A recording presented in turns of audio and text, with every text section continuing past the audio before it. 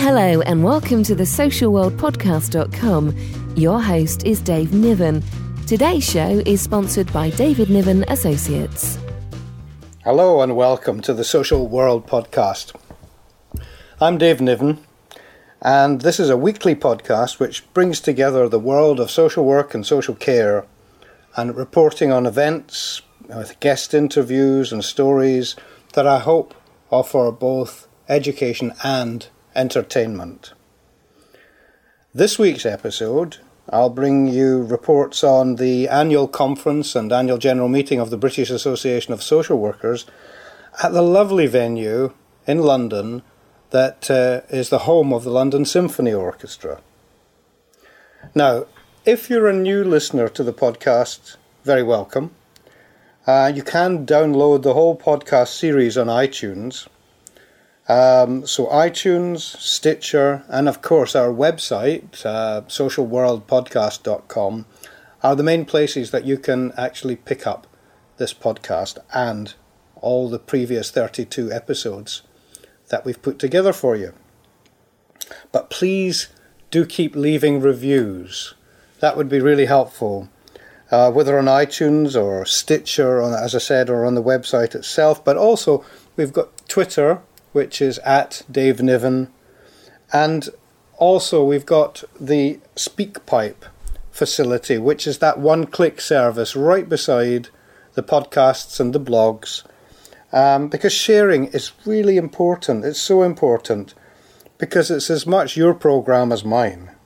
So share your views with us. Don't hold back. And other social workers will and can benefit from your thoughts. Now, as I said, this week I'm going to be bringing you some thoughts and reports from the annual conference of the British Association of Social Workers that was held at the home of the London Symphony Orchestra just on the 10th of June this year. And the speakers there were pretty high-ranking and quite helpful in terms of clarifying their particular disciplines, but also in some ways quite provocative.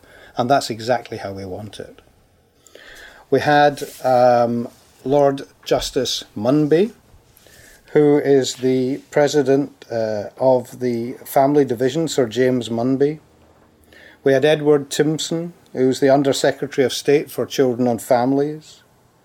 Owen Jones, who's a Guardian columnist and a poverty campaigner. We had Alan Baird, the Chief Social Work Advisor to the Scottish Government. And we had a panel of other experts from Northern Ireland and Wales who made a fantastic contribution to what was in fact a packed morning. And then we went on in the afternoon, and I was privileged to be asked to co-run a workshop on the media. And my fellow panellists were Catherine Turney, who's a senior journalist from The Detail, which is a Belfast-based television, and Rebecca Joy Novell, who's a blogger and an online Guardian columnist. And we had Colin Reid from the NSPCC, who's their media expert and based in Northern Ireland. And so the four of us made presentations and fielded questions from a very, very alive audience. A very good sort of program that was. So that was the layout of the day, and so let's just take it a little bit more in detail and have a look at what some of the people were actually saying. Now, the first person was Sir James Munby, the highest family court judge in England and Wales. And he addressed the audience by firstly, unequivocally pointing out to social workers that he wants to ensure that their skills and their expertise is respected in family court proceedings. Now that might sound an obvious thing, but by goodness it's not. And those of us who have been in practice for the last few decades can tell you that often it's been a fight to gain respect for social work in family courts and otherwise, and it's not just down to one particular other discipline, it's in general we've had to fight. And the great thing that I thought Sir James actually said was that he was aware that social workers, for a variety of reasons, felt de-skilled, disempowered and deprofessionalised. And he went on to talk about the fact that he would endeavour wherever he could to make sure that social workers were indeed recognised within the system as expert witnesses, expert in social work. You know, we're not pretending to be lawyers, we're not pretending to be therapists, or we're not pretending to be medical people, but we are experts in social work, and that's exactly how the court should view us, and the legal profession should view us as well.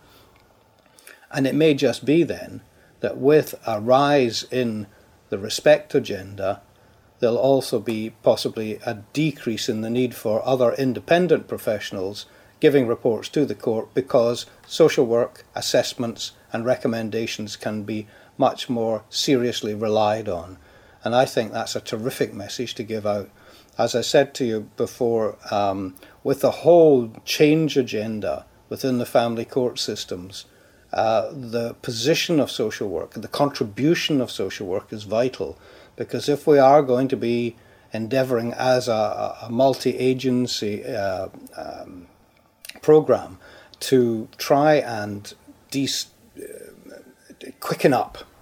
quicken up the court system and cases of family cases going through, adoption cases going through the courts, then the respect for others, the increasing respect for social workers can do nothing but actually improve that.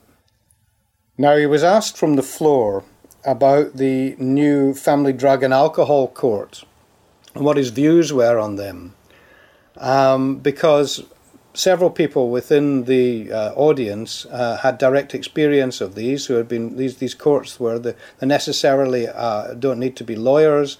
The judge will sit alone and will see family members, will directly talk with them, and will actually ask them to come back in many cases every fortnight to report back to the court as to how they're getting on.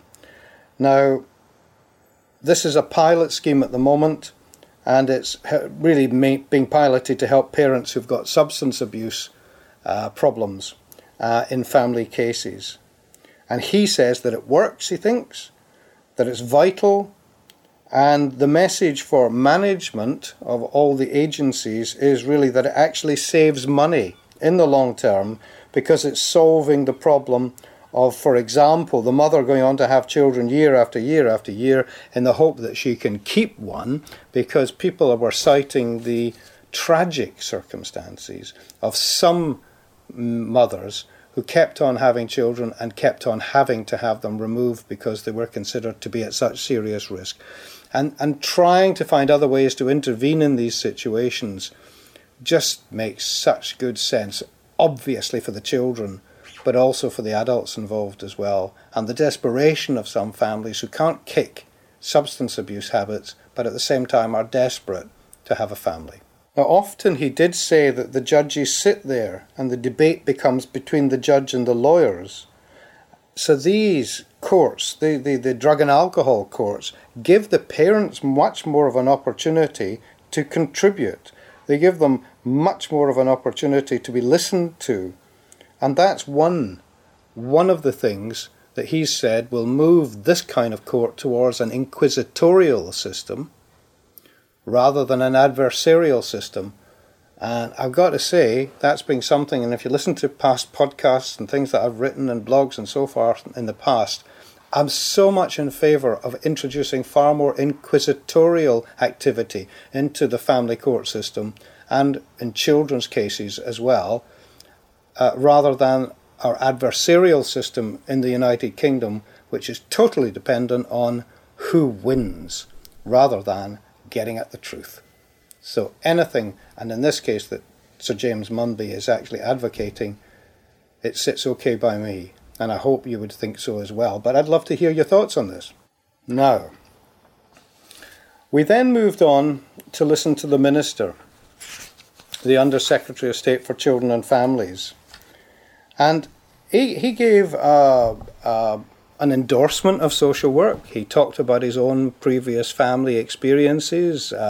His parents had actually fostered up to 90 children over the years, and he told us that at least 2 of these children had been adopted by the family, and so he had a continuing, ongoing experience of social work and social workers over the years of him growing up and his adolescence and so forth.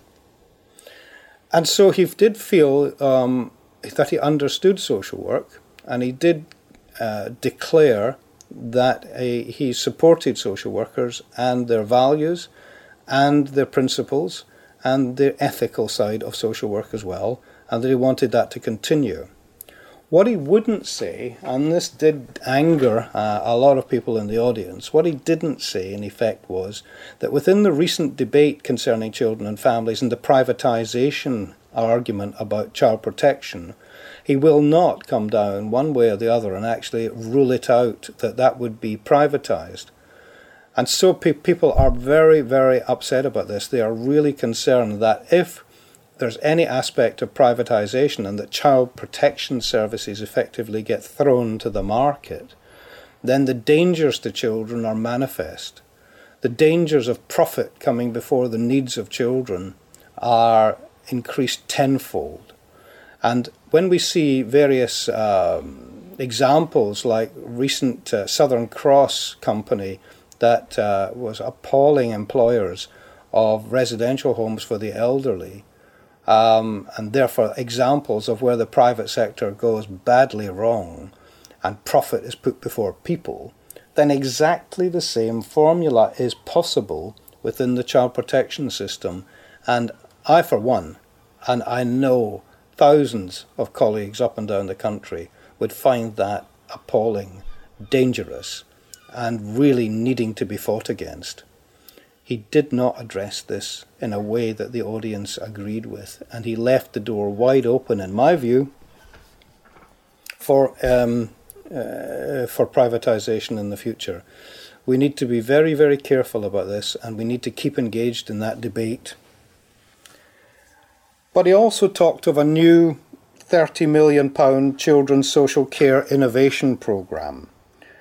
And it really, he said, it's opportunities for people who employ social workers or work with children and families, local authorities, voluntary sector, charities, etc., to put forward ideas for innovation, and that he did accept that structures needed to be changed. He did accept that there needed to be new ideas. He did accept that there needs to be new ways of looking at how we deliver services. That's fair enough. And this was an opportunity for both individuals and organisations to put forward ideas that could achieve some of these goals. So £30 million has been made available, and he also, he did refer to the stresses and the high caseloads that were highlighted by an all-party parliamentary committee recently, but everybody in the profession knew about anyway. And he did said that that's why the innovation programme would be very helpful, because hopefully it would put forward some ideas that would alleviate some of the stress, some of the strain. Personally, I also think that a proper recruitment programme and a proper funding of social services and a proper funding of children's services so that it can have full employment would be just as effective. But, where needs must, you take what you can get. But at the same time, you don't stop debating. The next speaker, Owen Jones, who's a Guardian columnist, and he's a political commentator, and I'll be honest, he was very impressive. Very left-wing in his views, but then again, he was also, in my view, honest and passionate. He echoed so much that I've spoken about and believe passionately in. He talked about media social work bashing, how it's adding to society's problems.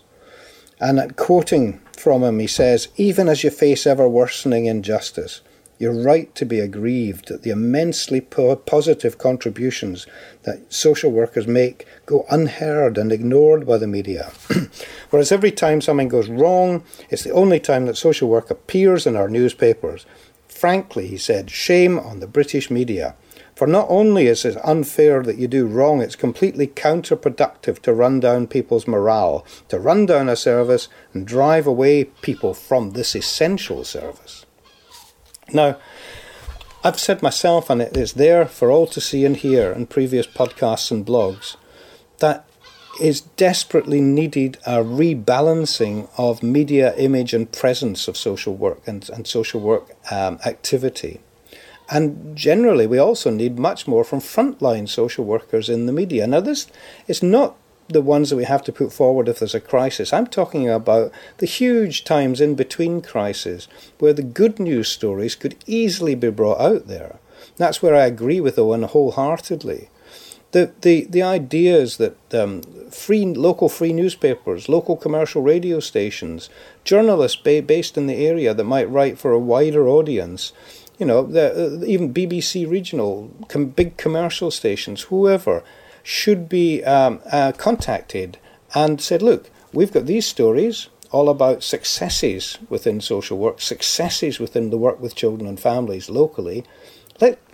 Come and talk to us about it, and we'll give you somebody that knows what they're talking about that would help give colour to the item. So that the very next day, when somebody is on the doorstep and a new case and having to try and build up a relationship and trust with a family that have been either reported for or self-referred, who are in a crisis, are having problems, need help, need anything that social work can offer, that there's just that little bit more element of trust because of what people have seen in the media. As we've said, people get 99%, in my view, of their opinions, their knowledge, and their ideas from the media. And so if the media is balanced, when the social worker arrives on the door, there won't be suspicion and hostility, certainly as much as there is at the moment, and there'll be a little bit more of an element of trust. And that's what it's all about. And this, in effect, was what I was also saying in the workshop, which was titled The Media We Love to Hate, which was a little bit provocative, but at the same time, by goodness, sometimes it's true. Now, Owen also talked about the political establishment protecting themselves from public anger by stoking up the politics of envy. And this was all to do with, we talk about, and instead of talking about people with low pay, who are losing wages, losing jobs, being sacked, or as tax credits have gone, or whatever, people living in poverty, instead of actually saying, look, don't be upset with the government. Really direct your anger at the person next door who hasn't got a job but whose lifestyle is like living and scraping off of benefits and actually living the high life while you have to go and slog at work and don't make anything like the money that they make on benefits. So blame them. Don't blame the government, for goodness sake. Blame them. And that politics of envy is a road to destruction, and that is what Owen Jones was pointing out. And very articulately too. It was very impressive, his speech. And I suggest you go to the British Association of Social Workers website to get a fuller picture of that if you get a chance. It's quite inspiring. Now, something else that occurred there as well that I think we should talk a little bit about. And that was, as I said, the activity that went on to do with the workshops. Now, as always, it always seems to happen, I don't know if it does with you as well, but it always seems to happen. You go to something where there's about 5 or 6 workshops, and if you're involved in one, you can only go to one. In my case, I was giving one, so I couldn't go to any of the others. But some of the ones that were on, especially Professor Ray Jones, whose book on Baby P, Peter Connolly, and his death and the whole thing is a fascinating read, and I really recommend it to you. And he was giving a workshop on that, which obviously was well attended. But you can't simultaneously be in 2, 3, 4 rooms at the same time. However, look on the British Association of Social Workers website for links to any of the other stuff that went on that day. And if you get a chance to, read Ray Jones's book on Baby P. It's quite illuminating, quite provocative, and a good read. Now, at this point, I would really just like to say thank you to a few people just generally, who through all forms of social media are supporting me in this in the podcast. Some people who've recently, let's say, retweeted last week's episode with John Brown from the NSPCC. There was Jude Tosland, there was Lizzie Legate, Peter Wanless, and the NSPCC, of course, themselves, to all their contributors and readers. So thanks for that. And people who have linked in with us, not particularly to do with the podcast as such, or the blog, but that probably drove it, but on the LinkedIn groups that we all belong to. Manisha Mahendra Patel, thank you, who's a social work student at Nottingham, pleased to be linked with you. David Henderson, who's a senior lecturer at the University of Glamorgan, pleased to be linked with you. And the same goes for Linda Smith, who's head of safeguarding and extended services in Warrington. Thank you.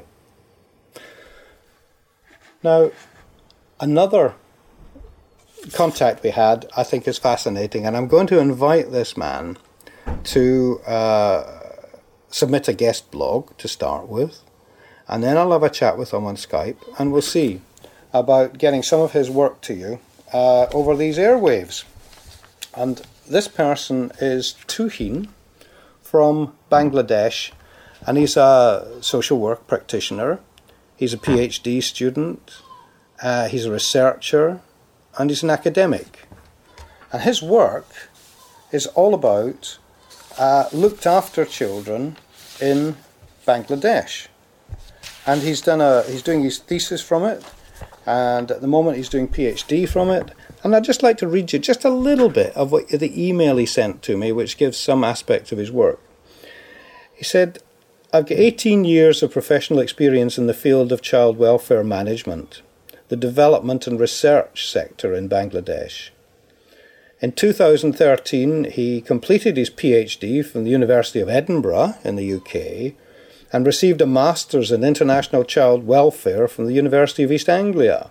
He's got an MBA in Human Resource Management, and he's a Senior Research Fellow at the Northern University in Bangladesh, as well as a consultant with ActionAid. He attached with his email an abstract of his PhD thesis, which is on residential childcare, the experiences of young people in Bangladesh. And I've had a good look at that, and it's really interesting.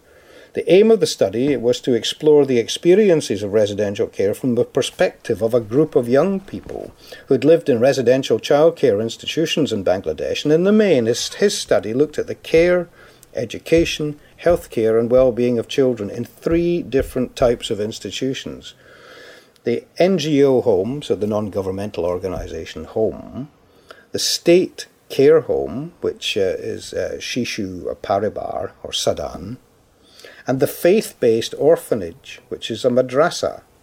And it's compared the benefits and disadvantages of each system with a view to making improvements in residential childcare in Bangladesh in the future. And for those children that didn't have alternative living arrangements or were deemed to be at risk. Well, Tuhin, I welcome your input. I'm looking forward to hearing back from you.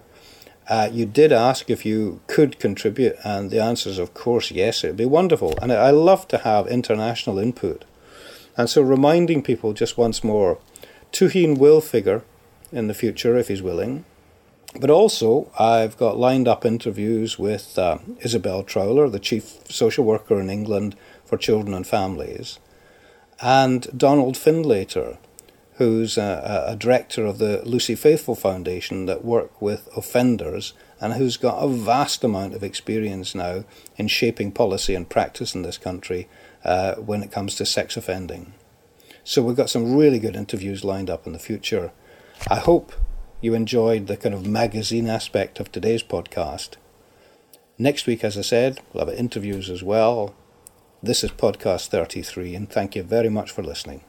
Goodbye for now.